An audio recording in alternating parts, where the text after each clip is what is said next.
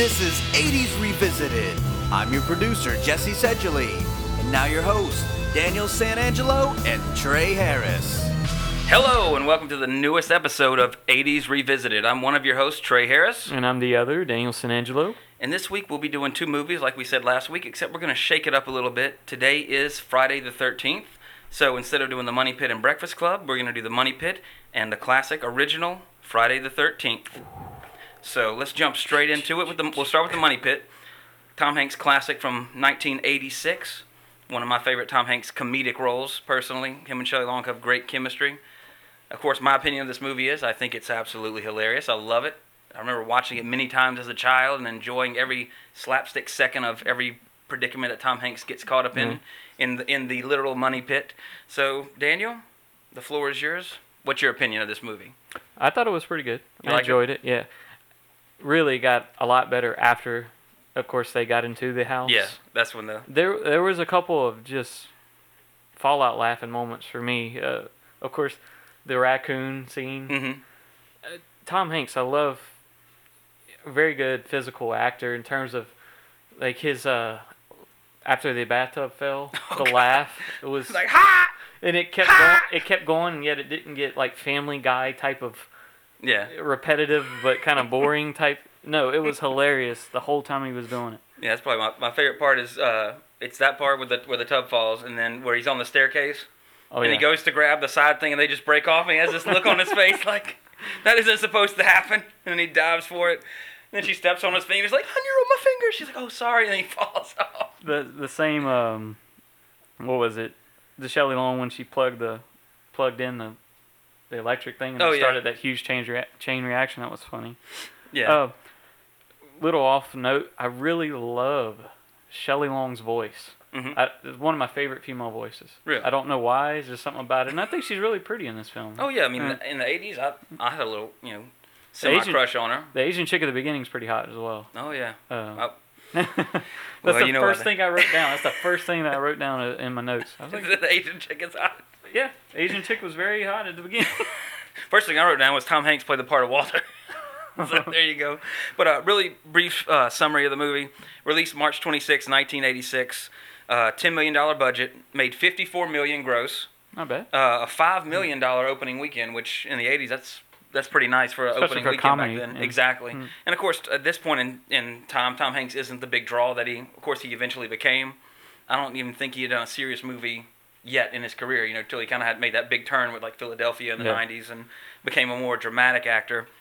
But the cast got Tom Hanks, of course, as Walter. Shelley Long played Anna, and then Alexander Godunov played the maestro Max. Do you remember him from a particular movie? Well, because of IMDb, I knew he was in Die Hard. Yeah, he's a villain in Die Hard. He's the one hanging up there. You think he's dead.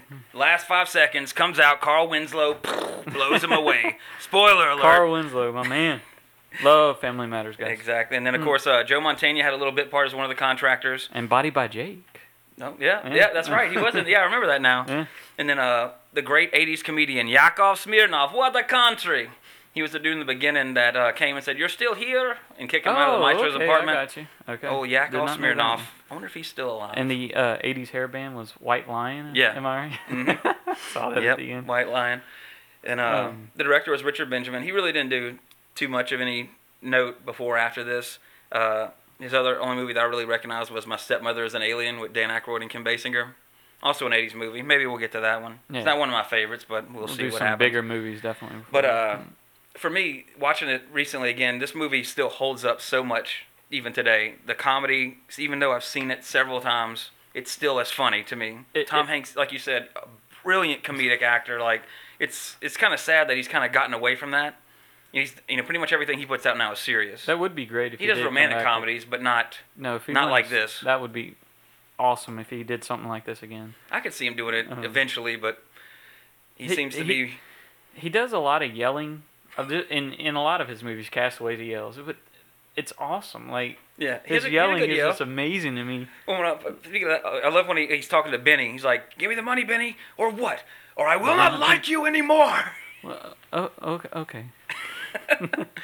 Great. Like visually, he's hilarious. The raccoon part just had me going definitely. If I will watch this movie again, And it will definitely. I'll fast forward just to Yeah, they buy the house. The comedy does start off a little. It's not exactly it's not a riot, laugh house. The first 20 minutes, but then once, like you said, once they get in the house, it's just back to back to back, practical effect comedy, and especially like when he's on this outside and the little chain reaction. Yeah. Where he has this thing on him and he goes down the house like a pinball out into the yard into the fountain, and fountain starts peeing on him.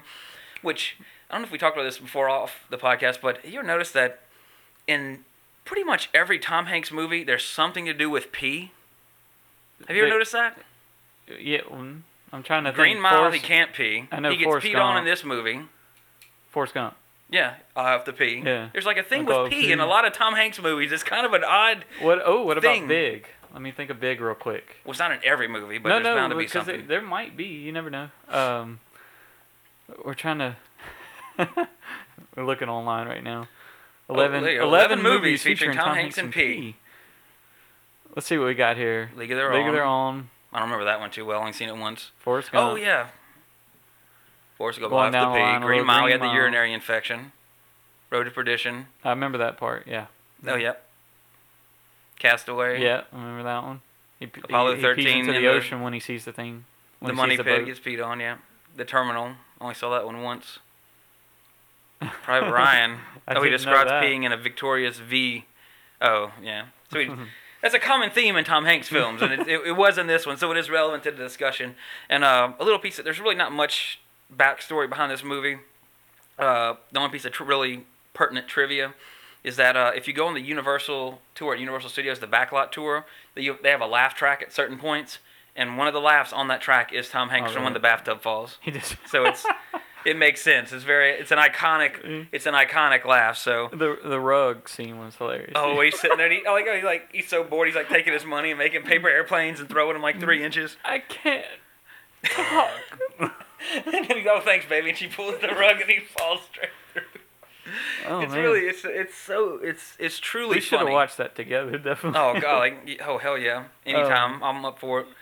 But it's just a great it's a good family movie too. It's it's not like a modern comedy. It's a very But yeah, there are some things in this movie that, if all that stuff happened to me with the house, I would have destroyed the house out of anger. Like they're so overly optimistic. Or of course, it's a movie, but so overly optimistic about everything. Oh, the door crashed. Oh, we'll fix it, honey. he goes and gets his toolbox, and then one thing leads to another. It's a domino effect of catastrophe. So, but it's a great. I think to me, it's one of the growing up as far as comedies go. That was one that I watched a lot of the time. And like you said, Shelley Long, even in the '80s, gorgeous and cute. Yes, Cute as a button. definitely. Not so much nowadays, unfortunately. I don't think she held up too well. I haven't. I trying to mentioned look at last a week she picture was of in her some now. recent TV show. It might have been Modern Family. She was somebody's mom. I think it might have been Modern Family. I think it was. She was I think Claire's her name, the blonde chick from Happy Gilmore. She was. Yeah, actually, there it is, right there. That picture right there. See, she's put on a few pounds. Yeah. That's from Modern Family.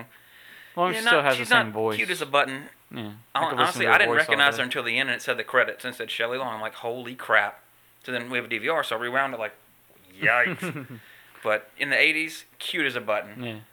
Yeah. Any other thoughts on this movie? I didn't really care for the fact that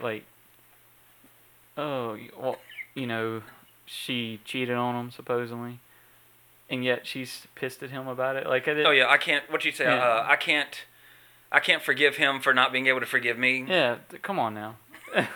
if Andrea went and even stayed at an ex's house, I slept in a totally different room and everything. This still would be very. Yeah.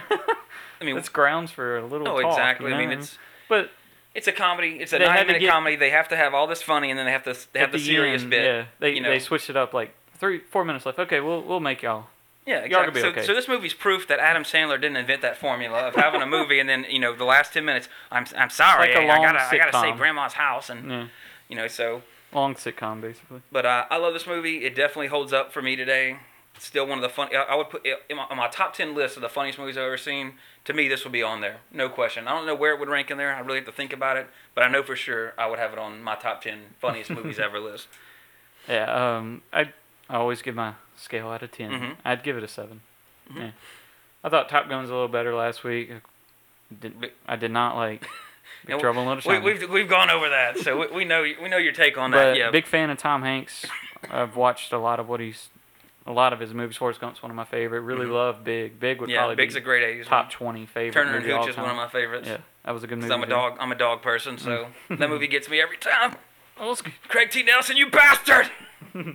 Yeah, it's basically a long sitcom. That's what the movie Yeah. pit was. But- But I enjoyed it. Yeah, thoroughly. but I think that's a good analogy for it.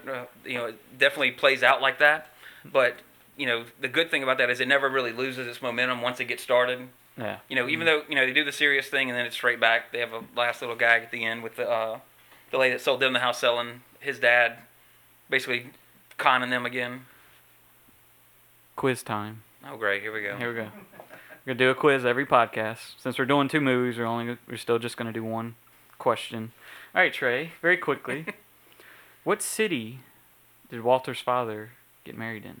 Rio de Janeiro. Oh, quickly and got it right. Correct. I One think out that's- I of think one that- out of 2. I think that was the first scene in the movie where it said that at the bottom, or it showed the the giant Jesus statue. When this obviously takes place in Rio de Janeiro. Yeah. Well, you got that.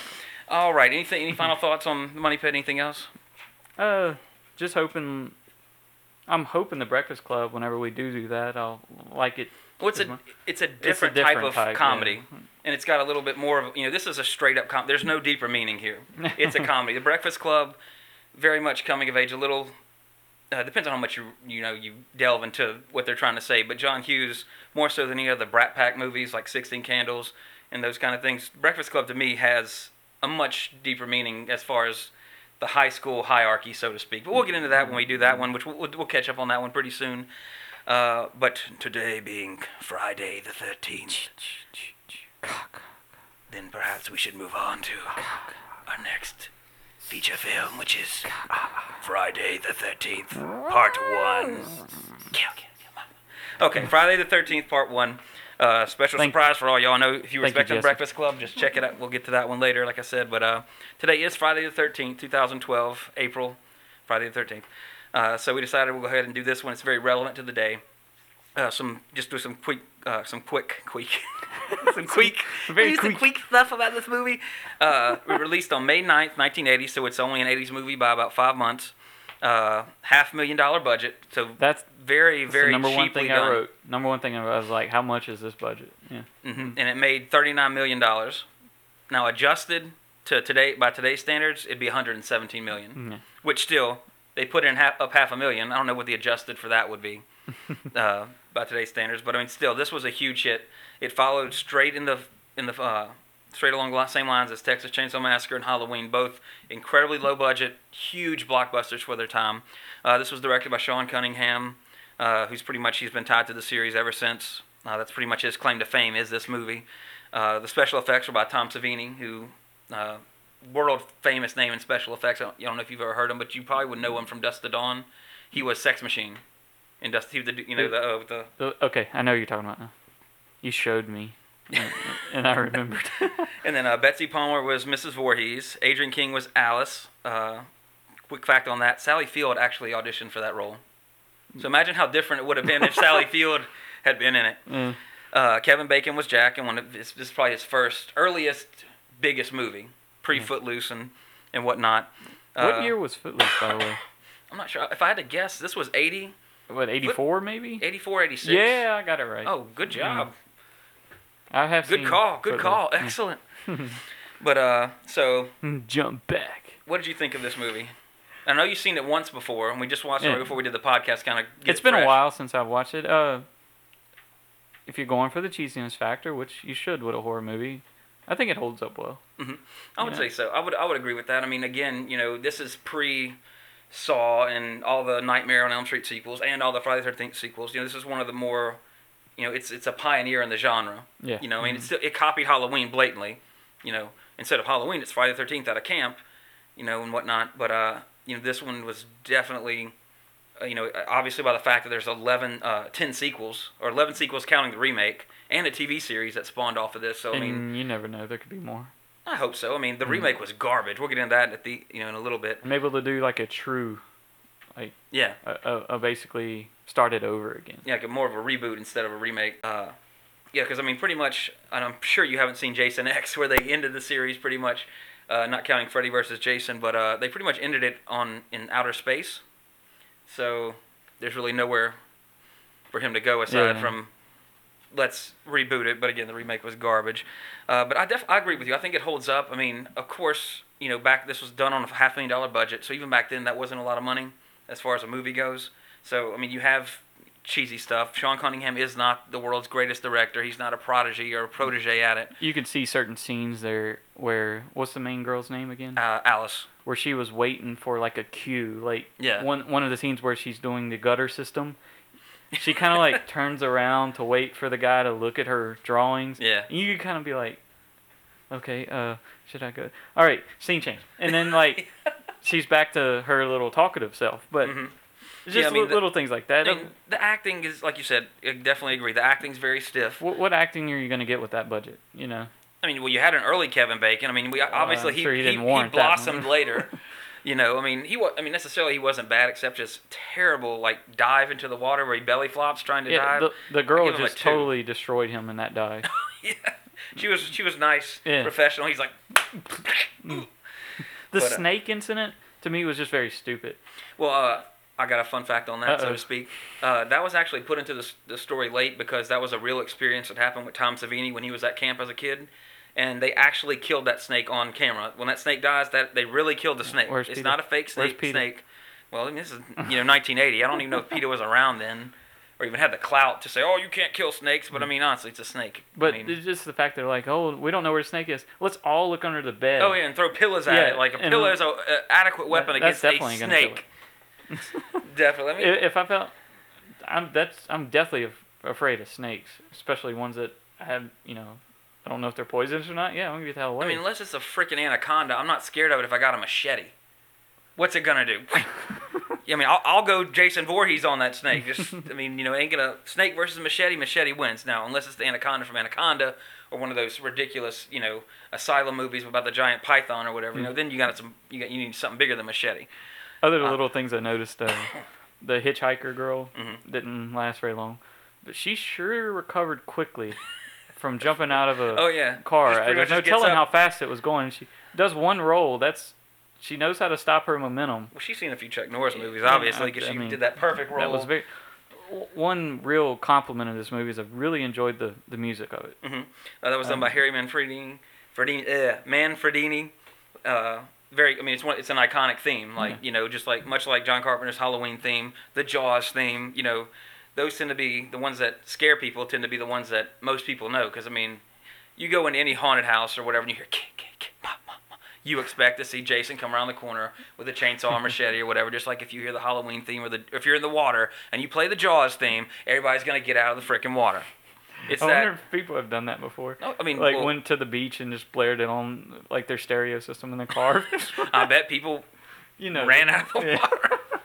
I mean, that's one of those things that stick with you. It's an iconic theme, and this movie definitely had that. And much like the Halloween series, and every terrible Jaws sequel, that the theme, even the movies get worse, but they maintain that iconic theme. It's like the Star Wars theme. It's just one of those. It. Everybody knows whether you've seen the movie or not. Theme, yeah. The theme. And actually, it goes ma ma ma, and it's taking part of when Betsy Palmer as Mrs. Voorhees goes, "Kill her, mommy." It's the "ki" from kill and the "ma" from mommy, and Manfredini just kind of put that together like with some echo or I guess reverb, and just mama. Nice. And I did not know that. That's the theme. The best death goes to Kevin Bacon. Oh yeah. I thought that was awesome. Oh yeah, and it's kind of unexpected if you don't. Of course, if you haven't seen it, but... well, we watched it with a couple of girls in the room that hadn't seen it, too, and, I mean, as a testament to this movie holding up today, I mean, they jumped at every single thing, especially when he got the arrow through the throat, and in the end when Jason pops out of the water. At least he didn't take an arrow to the knee. Yeah, she took it to the face, or the dude took it to the eye and the chest, and maybe there was one in the knee. I don't know. I can't remember if the camera panned low enough to see. But the body count of this was only 11, so relatively tame as opposed to, I think, Big Trouble, which had like a body count of 23 or 32. I thought you said like 43. It was something like that. There was a 3 in there somewhere. So, I mean, Big Trouble in Little China is more violent than Friday the 13th. By comparison, that includes the snake, too. So there's only 10 human fatalities. Well, do you know for sure if the girl at the very beginning dies? She's just screaming in slow motion. Yeah, you actually don't know. Yeah, well, she does die because when Alice runs out of the cabin for the first time, running away from Mrs. Voorhees, she gets in her car, her Jeep, and she's the hitchhiker's body's in the Jeep. Okay, like I definitely throat missed slit. that. Yeah. So I mean, it's like a 2-second thing. Yeah. You know, like they show it and it's off camera, and she runs out to the next cabin, and Mrs. Voorhees is an interesting character. Kill her, mommy. Yeah, I mean, Kill her. She could take a hit. Oh, she's a tough old bird, man. I mean, you got to cut off her head. That's the only way. It's No, I guess she's a Highlander. Like Achilles, yeah. There's only one way to kill her. Definitely, but funny thing about her, and of course Betsy Palmer. No, she was a famous Broadway actress, I believe. I didn't do too much research into it, but just a lot of stuff you hear about this movie. Gene Siskel hated this movie so much and detested her performance that he gave out her address on like their review show. And, like, she got tons of hate mail for it. Wow. I did. And she hated the fact, she said, when she first read the movie, the script, she said, oh, it's a piece of shit. And didn't want to be in it, but she did. And we actually just had a little thing pop up about the NES game for Friday the 13th. Which is one of the hardest games on the NES. I loved it. It was, like, once you learned how to fight Jason, and that you had to get, I think, like, the book and the lighter, or... It was hard to fight with the rock, though. Like, because it had that upward arc. Yeah, you had to get the knife. It was freaking scary. You walked in the cabin, and Jason, half the time he's not there, and all of a sudden, there he is. Like, oh, crap. And I saw a speed run on YouTube. Somebody beat it in, like, 2 minutes or something. I've never beat this or, like, game. 6 minutes. It was something like that. I just didn't have the skill for this when I was little. I'll spoil it for you. You kill Jason, and then, like, oh, Jason might still be alive. Or it says, like, Jason lives, and then it ends. I wouldn't have expected that. Me either. You expected something totally different from a Friday the 13th franchise, but of course, Angry Video Game Nerd is really. Oh yeah, I'd love to see it. Game. Oh, I'll definitely have to check that one out. Yeah, but I mean, as a like pre-survival horror, this game made me jump. Like we were saying, you walk in the cabin, there's Jason. Ah!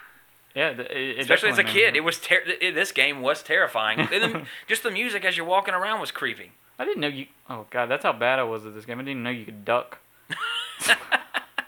Okay, now we're watching them search the house. Maybe Jason comes out. No, not in that one. Thank goodness. Thank goodness. We don't have to change our underwear. Another thing, when one of the girls notices the bloody axe, what type of response? Like she's like, "What is going on?" So calmly when there's a bloody axe on your bed, like you're just gonna be like, what's this? Oh yeah, they pull the they like what's this? Oh, it's sleeping. Okay. Well, honestly, come on. I mean, of course, you can never say what you're gonna do in a situation unless you're actually in a situation. I see a bloody axe in a bed, like it's sleeping. The little axe got tired and went to lay down, wasn't feeling too well. I would think it's a joke. 'Cause, I mean, Mrs. Voorhees takes the axe and lays it to bed nicely and covers it up. So I would like to think, I should say, my first instinct would be like, oh, ha ha, really funny. Now, when the chick's about to get the axe to the face, and she just like shuts her eyes and goes, and then, I mean, that's like ridiculous. But but it's just, I don't know. I mean, again, like without being in a situation, you really don't. There it is. There's the axe hit, which was great. I mean, of course, the impact's off screen, but the makeup of the axe being in the face, that was pretty gruesome. And again, like you said, the arrow going through the Kevin Bacon's neck. Throat, yeah. I mean, that was great. And they actually did that. It was a fake torso. Okay, that was Tom Savini was under him. He was like, a little crooked. So oh, fake. I got you. And then Tom Savini was under him pushing the arrow up. And I want to say they even have like tubing to where somebody's blowing through the tubing to make the blood gurgle out, like because it cut his windpipe and so forthwith, whatnot. So very innovative for the time. And honestly, when I was a kid, the part that scared me the most on this one, that just I don't know why it freaked me out when Kevin Bacon and the chick are walking up to the cabin. I don't know, it's the other dude that's dead on top of them, and they see the person in the doorway from a distance, and they walk back in. When I was a kid, that scared the crap out of me. that was just so. I don't know why. None of the the murdering scared me, but like seeing a barely visible figure in the doorway just kind of disappear, and of course the dude goes and investigates. Not me, bro. Pew! I'm out of there. That freaked me out, without a doubt. But what else do you like to say about this one? Any other thoughts off the cuff, having literally just watched it? I just really, in a funny way, I just really enjoyed the Mrs. Voorhees. Yeah. Well, she's a great character. It's a shame they killed her off. So many close-ups of her where you just hear teeth like... And especially when you see it on a screen that big, it's like, geez, a little uncomfortable. But of course... Oh, go ahead. No, I don't remember how many of the 11 I've watched. Knowing you, Daniel, I don't mean to be rude, but I doubt it's a lot of. I did see Jason Goes to Hell. Oh yeah, that was a bit when that one came out. That was a huge deal, because it was touted as the final Friday after I believe 9 sequels at that point, or 8. Yeah, it was 8 because that was technically number 9 because Jason Took Manhattan was before that when that was number 8. So it was like, oh, the final Friday. And of course, the controversy at the end, I guess not controversy, but the awesome scene at the end where it shows his mask on the ground and Freddy's glove comes up and grabs it. That was like, as a child, seeing that was like the greatest thing ever. Kind of like we were talking on Geekly Dose about Avengers versus X-Men. That was one of those, you're 6th grade, you're in the schoolyard talking, Freddy would totally beat Jason. Oh, no, man, Jason would beat him. That's one of those great debated questions of geek lore. And, thankfully, they actually made the movie. Which I haven't watched Freddy vs. Jason. I have a feeling, you can spoiler alert me, but I have a feeling Freddy wins. Well, it's ambiguous. Oh, okay, it's one of those wrestler moment types? Okay. I mean, like, Jason basically wins, but then Freddy winks. So nobody really won. I mean, you could say Jason won that fight, but I mean, Freddy kicked the crap out of Jason for But then I don't know. It's not a good movie. But it's the fact that it's Freddy versus Jason for the last 20 minutes of the movie, so it's awesome. Did you, through the span of 19 years? Yeah, first one, Friday the 13th was 1980, May 9th, 1980. The last one, pre the remake, technically was Freddy versus Jason, which was 2003. So counting the remake, it's 29 years, which the remake was 29 years. Was absolutely garbage. That was the worst. Everybody knows. Go ahead. Everybody knows how Jason is. He doesn't run. He stalks his prey. He doesn't. He's Pepe Le Pew. Exactly. He appears out of nowhere. No, I'm just saying. And instead of loving them, he brutally murders them. That could be with love a variety of garden equipment. That could be his weird way of showing love. Well, honestly, to get into that topic real quick, Jason is like God's wrath against teenagers doing immoral things. More so than Halloween. I mean, Halloween doesn't really harp on like, oh, they had sex so they die. But this series is the one where, you mainly get the rules from Scream. Yeah. This series, literally, watch it. If you have sex, if you drink beer, if you smoke weed, if you're asshole to your girlfriend, or you hit a girl, if you do anything that's wrong, Jason will kill you. It's going to happen. What about, like, if there was a ton of Jasons as enforcers in town? Would never need police? Huh. Because you never know where he is. You'd be scared to actually try to do something. Smoke it. Go on. No. There's a way. There's a way to scare him. And then, like, sometimes he'll just appear just like he knows you were thinking it. Oh, shit. It's Big Freaky Jason. That's the true Big Brother is watching you right there. That's what they're going to do in the future. I can see that happening. I'd rather have a whole bunch of RoboCops, though, instead of Jason. Because at least then, you're not quite, you wouldn't be pants wetting scared if you saw him. Be like, oh, it's RoboCop. I didn't do anything. I had nothing to worry about. But Jason, like, oh, did he possibly see what happened? I don't know. Did any... Okay, Kevin Bacon was in the first one. Mm-hmm. We'll get to Nightmare on Elm Street a little bit because Johnny Depp was in the first one, right?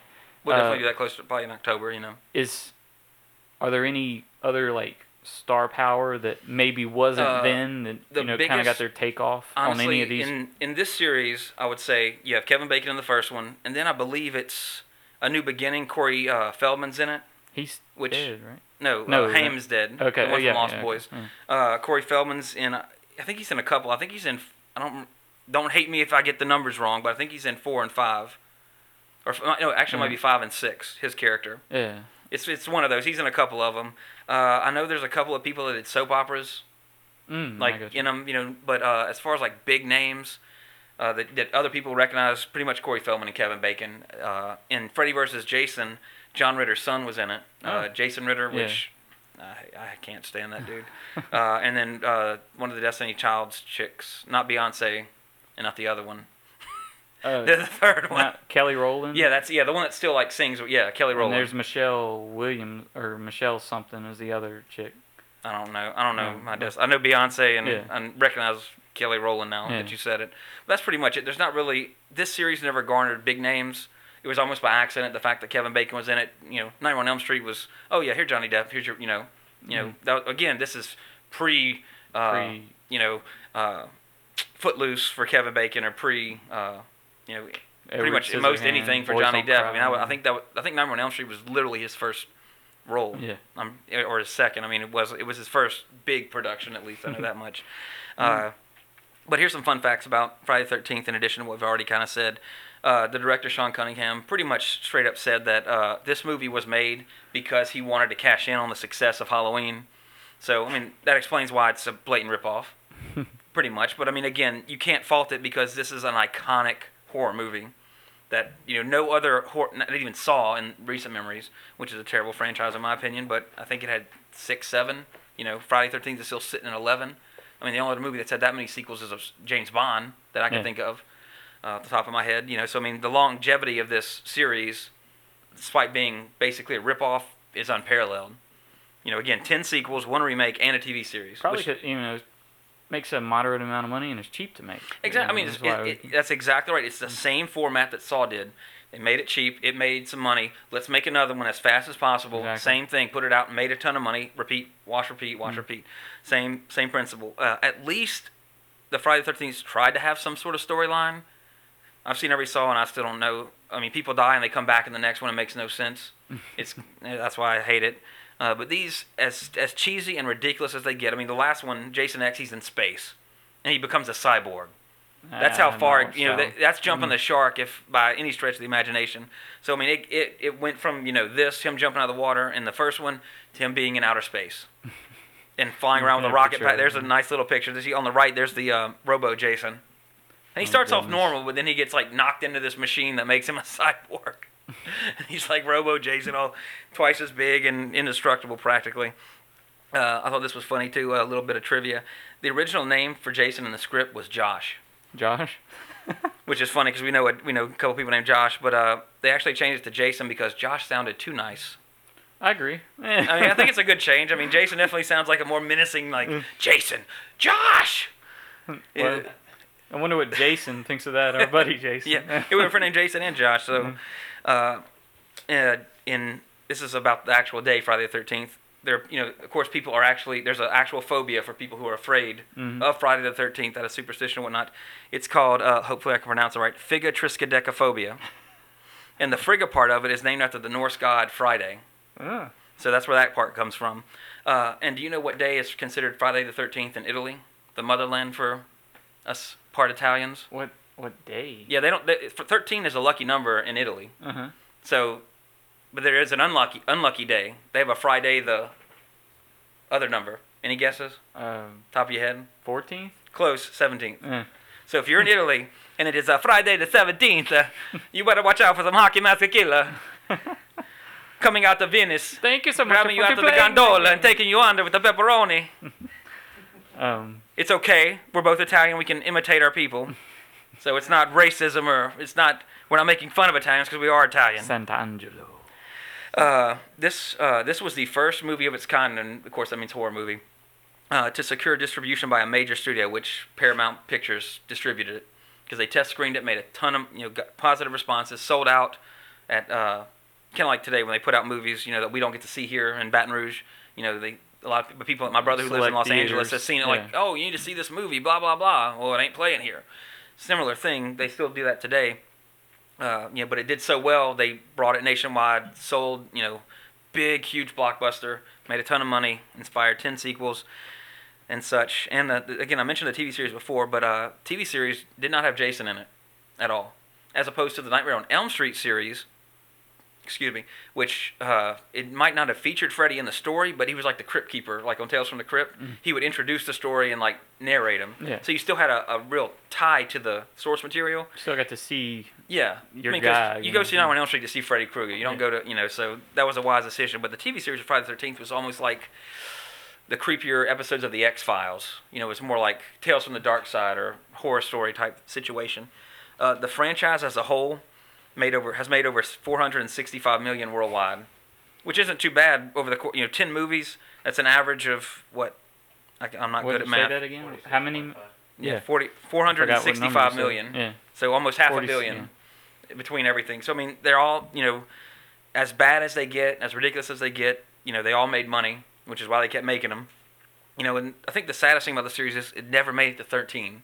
When I was a kid, everybody's like, "Oh, it's gonna go all the way to 13. There're gonna be 13 Friday the 13th." Final Fantasy beat it. Oh but, yeah. No, sorry. It beat it.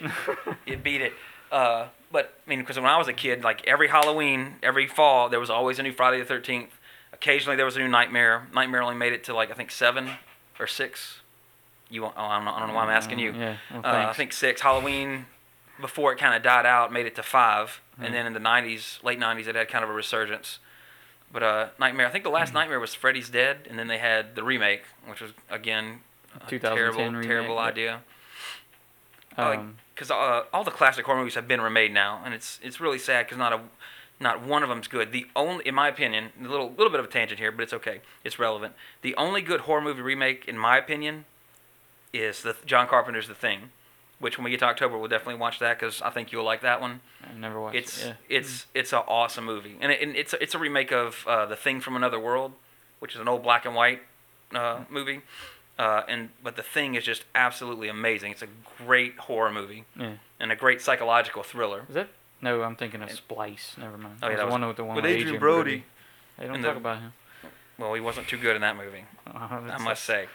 Yeah, but Nightmare on Elm Street, there were 6 I think we just saw, and then plus Freddy vs. Jason and the remake. We just looking at pictures of The Thing, and it showed The Thing from Fantastic Four. So that's not what the movie's about. So don't get your expectations in the wrong way. But The Thing, they did release one recently, and it has the same name, but it's actually a prequel to the original. So it's the remake of the remake has not been done with this series yet. And actually, the new Thing that came out in 2011, I thought it was decent. It stayed true to the original. Wasn't nowhere near as good, but it tied in perfectly because it takes place before, and they actually went back to the sets, the pictures of the original of the Kurt Russell one. Oh, by the way, Kurt Russell's in it, so that's another plus for you. And like recreated the sets exactly, so it all fits well into it. So maybe when you do eventually watch the Thing, maybe we'll also watch the prequel, just to give you the like.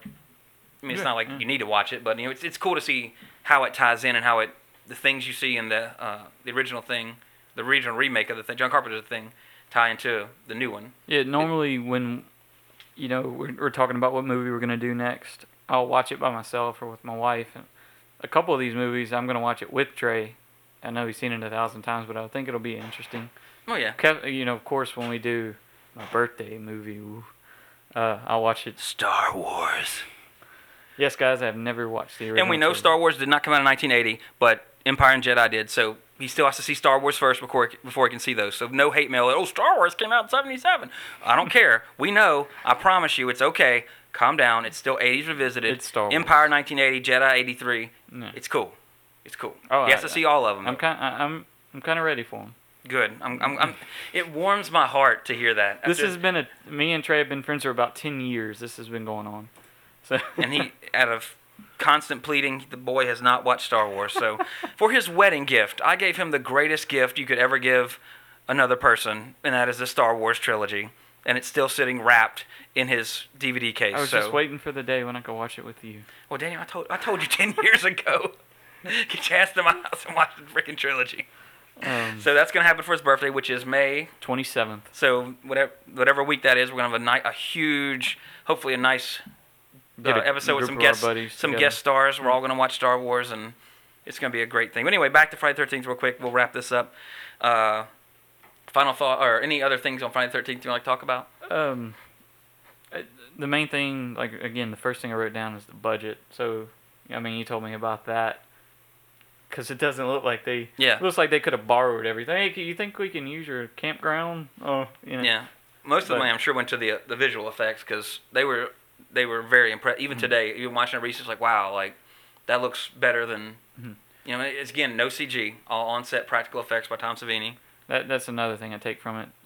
The two best things to me about the movie were the special effects, or the death look would be a better way to put it, and the music. I really enjoyed the music. If I had to give it a score, it's not going for perfection. Yeah. And it knows that. I'd give it a 5.5. Yeah. I mean, I can understand that. Bit above average. I mean, I've seen every movie in the series. Every October, I watch pretty much every Friday the 13th, every Nightmare on Elm Street, every Halloween, just for the the seasonal aspect of it. It's not my favorite in the series, but I think for its time, and the twist at the end with Jason popping up. I mean, that's still all Like the girls we were watching it on it kept saying, "Where's Jason? Where's Jason?" I'm like, just watch the movie, just watch the movie. And then when he pops out of the water, they nearly crapped themselves. I mean, it was It was nice to watch. So I mean that's proof that this movie today can still scare people. As cheesy as it is, it's still going to get that scare, that reaction out of people, and I think that's awesome. Oh yeah. I would say this one on a scale of 1 to 10. I don't want to give it too high, but again, this is a pioneer in the genre. Set the stage for 10 sequels and a remake. I would say, as far as this, I'll keep it within the series. As far as this series goes, I'd give it a 7.5. Yeah. For this series, because there's several that are better, and there's a lot of them that are a whole lot worse. So. Man, look how quickly they pumped out the first. Oh yeah, 81, 82, 84, 85, 86, 88, 89, and then into the 90s with the Final Friday, Jason Goes to Hell, 93. Jason X was 2001, so there was a long gap there. After Final Friday, it was like, oh, let's bring Jason back. Michael Bay produces. Oh, yeah. He produced the Texas Chainsaw Massacre remake, which was garbage. He produced the Friday the 13th remake, which was garbage. That was garbage. And I think he did the Nightmare one, too. I mean, he's ruining classic movies. Like, he already raped my childhood with Transformers. Although, I must say, I like 3. 3 was awesome. That was like what I wanted the first one to be. I've only watched 1, and I thought it was okay. Well, I mean, again, did you ever watch the cartoon? Not much. See, I mean, again, that's one of those things that I grew up like Thundercats, He-Man, Transformers, and G.I. Joe. And, of course, you do have to update it. You have to modernize something when you bring it in. So I understand that aspect of it. But, I mean, when there's a movie called Transformers, it should be about Transformers, not about Shia LaBeouf's love life. See, look how there you go, classic Transformers. No, I don't know. I didn't expect him to look like that in the movie, but also, did he really need to have like flames coming off of his, he's an 18-wheeler. He's not like a pimped out 18-wheeler. You could, although he had chrome rims and so long. Oh yeah, I mean, you could go on forever with this, but honestly, I think 3 was really good. Not every aspect of it, but the action in 3. Transformers 3 was probably one of the best action movies I've seen in a long time, because most of the movie was Transformer on Transformer action. And I don't mean that in any kind of naughty way. I mean that in the only way you should take it, which is absolutely rock-hard action. Oh, wait. Never mind. No, okay, anyway, Michael Bay, stop ruining horror movies. Stop remaking ones that are good. Hope you're listening. I wish. No, I got a whole list I can make to tell that douchebag. All right. Special Michael Bay episode. And so we go on from there. Yeah, I think he was still doing commercials in the 80s. But as far as the time frame, Friday the 13th came out again May 9th, 1980. So again, this is the earliest movie that we've done, which the previous ones have been 86. Yeah, even the Money Pit was 86, right before the Summer of Greatness, which we talked about last week. But in the real world, on May 18th, 1980, that's when Mount St. Helens erupted. Now, of course, I mean, I was too young to remember that, but I mean, we've all heard about that and seen. I'm sure if you've watched the Discovery Channel, you've seen a documentary once or twice. And then, to tie into your birthday, on May 21st, 1980, Empire Strikes Back, greatest sequel ever, released. And then, strangely enough, I didn't know this, but on May 22nd, one day after Empire's released, Pac-Man's released. Wow. So, cool little video game correlation. A lot of little classic, for all time. It's the 80s, bruh. All this stuff happened then. Great decade. If people keep crapping on it, like, the 80s were stupid. I mean, there was some bad 80s, but there was a whole lot of good 80s, which is why this podcast exists. So anything else on Friday the 13th? Or the Money Pit? Anything you might have forgot to talk about? Just Money Pit definitely made me like Tom Hanks even more. I mean, he's in my top 5 favorite actors. But I couldn't get over his laugh. It reminded me of a seal for some reason. Well, especially when the tub falls. Definitely. Definitely, to me, again, that's why I kind of picked that one. And The Burbs is another great one from the 80s, which one of our friends mentioned. That's a great one for Tom Hanks, but I like this one a little bit better because he's a little more physical in it. Yeah. Which, obviously, it demanded that. So, but Money Pit, and then anything else on Friday the 13th? No. That's it. You done with that? Yeah. All right. Well, next week, we have we're going to do a little, still doing an 80s movie. We're going to do Willow. which we've mentioned every single week so far, even though it's only the third week. But Daniel has seen this one almost as many times as I have. I'm willing to bet maybe even as many. I dare say more. This Willow is my favorite movie. There you go. So he probably has seen this more than me. So next week, instead of me distributing my knowledge of a great 80s movie that he hasn't seen, that he should see and enrich his life with. It should be a good time next week because me and you are going to go back and forth. Oh, yeah. There's a ton to talk about Willow. I know that movie back of my hand. That was one of the first movies I actually truly remember seeing in a theater. Like, every aspect of it. I never really thought about that. What is the first one I remember seeing? The earliest movie that I remember, that I know that I saw in a theater, is Ghostbusters. And the only reason I remember that is because the librarian ghost, when she turns into a ghost and her disgusting boobs pop out and she screams, as a child, that scared the crap out of me. That terrified me. And honestly, I would say probably until maybe I was 8 or 9, whenever I watched Ghostbusters, I would look away during that scene because it truly scared the crap out of me. Scary. The dogs were scary to me. I'm a dog person, so I kind of like the dogs, I guess. I don't know. But the librarian, when it ran across the road and everything, that scared you? Yeah, it scared me. I was a little bit smaller and littler than you. I understand that. I'm not saying, but it's just that's what I like talking about it because it's funny, especially horror movies. And the claw that came up from the chair. Oh yeah, Ghostbusters. Yeah. Well, I mean that's a jump moment, and that's pretty cool, like coming out of the chair and dragging her to the kitchen. The Zool. What's her name? Sigourney Weaver. No, what's her character? Dana Barrett. Dana Barrett, her little buddy that she's kind of walking out of the symphony thing with. Oh. Kind of reminds me of the guy from the Money Pit. I know it's not, but it kind of reminds me. That would have been awesome had it been Alexander Goodenough. But unfortunately it's not. He died. Like he's Which one? Alexander Goodenough. Oh, really? Yeah. It was a while. I want to say it was probably in the 90s maybe. Well, that sucks. But it's like I didn't look up why. I remember hearing that he died. I was like, "Oh, that's sad." Because he was actually a dancer.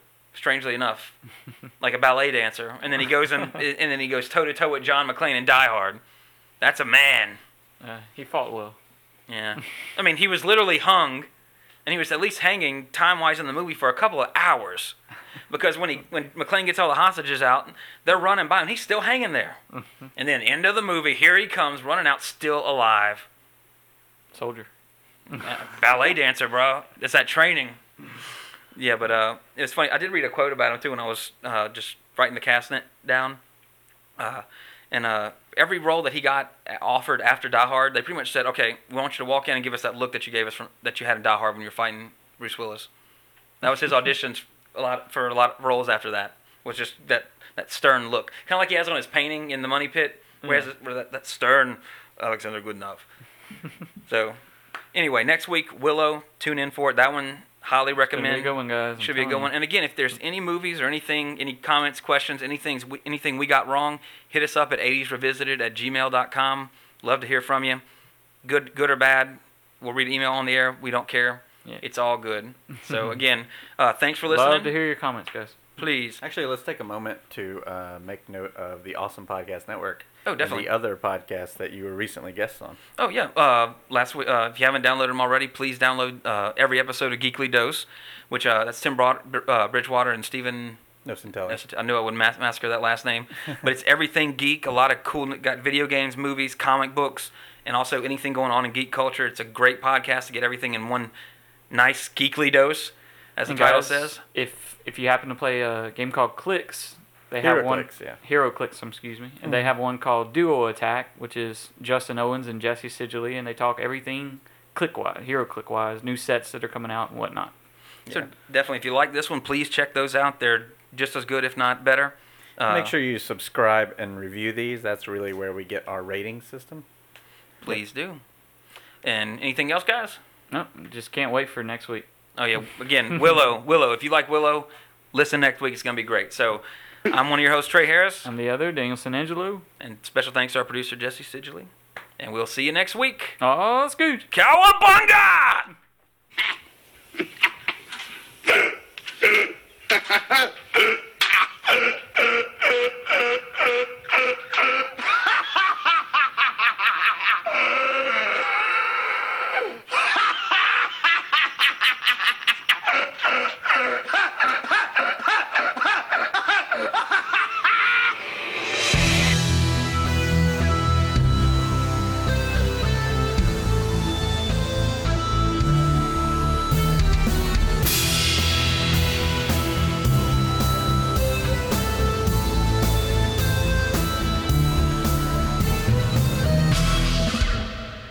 this show and more at the Awesome Podcast Network's Facebook at facebook.com/Awesome Podcast Network.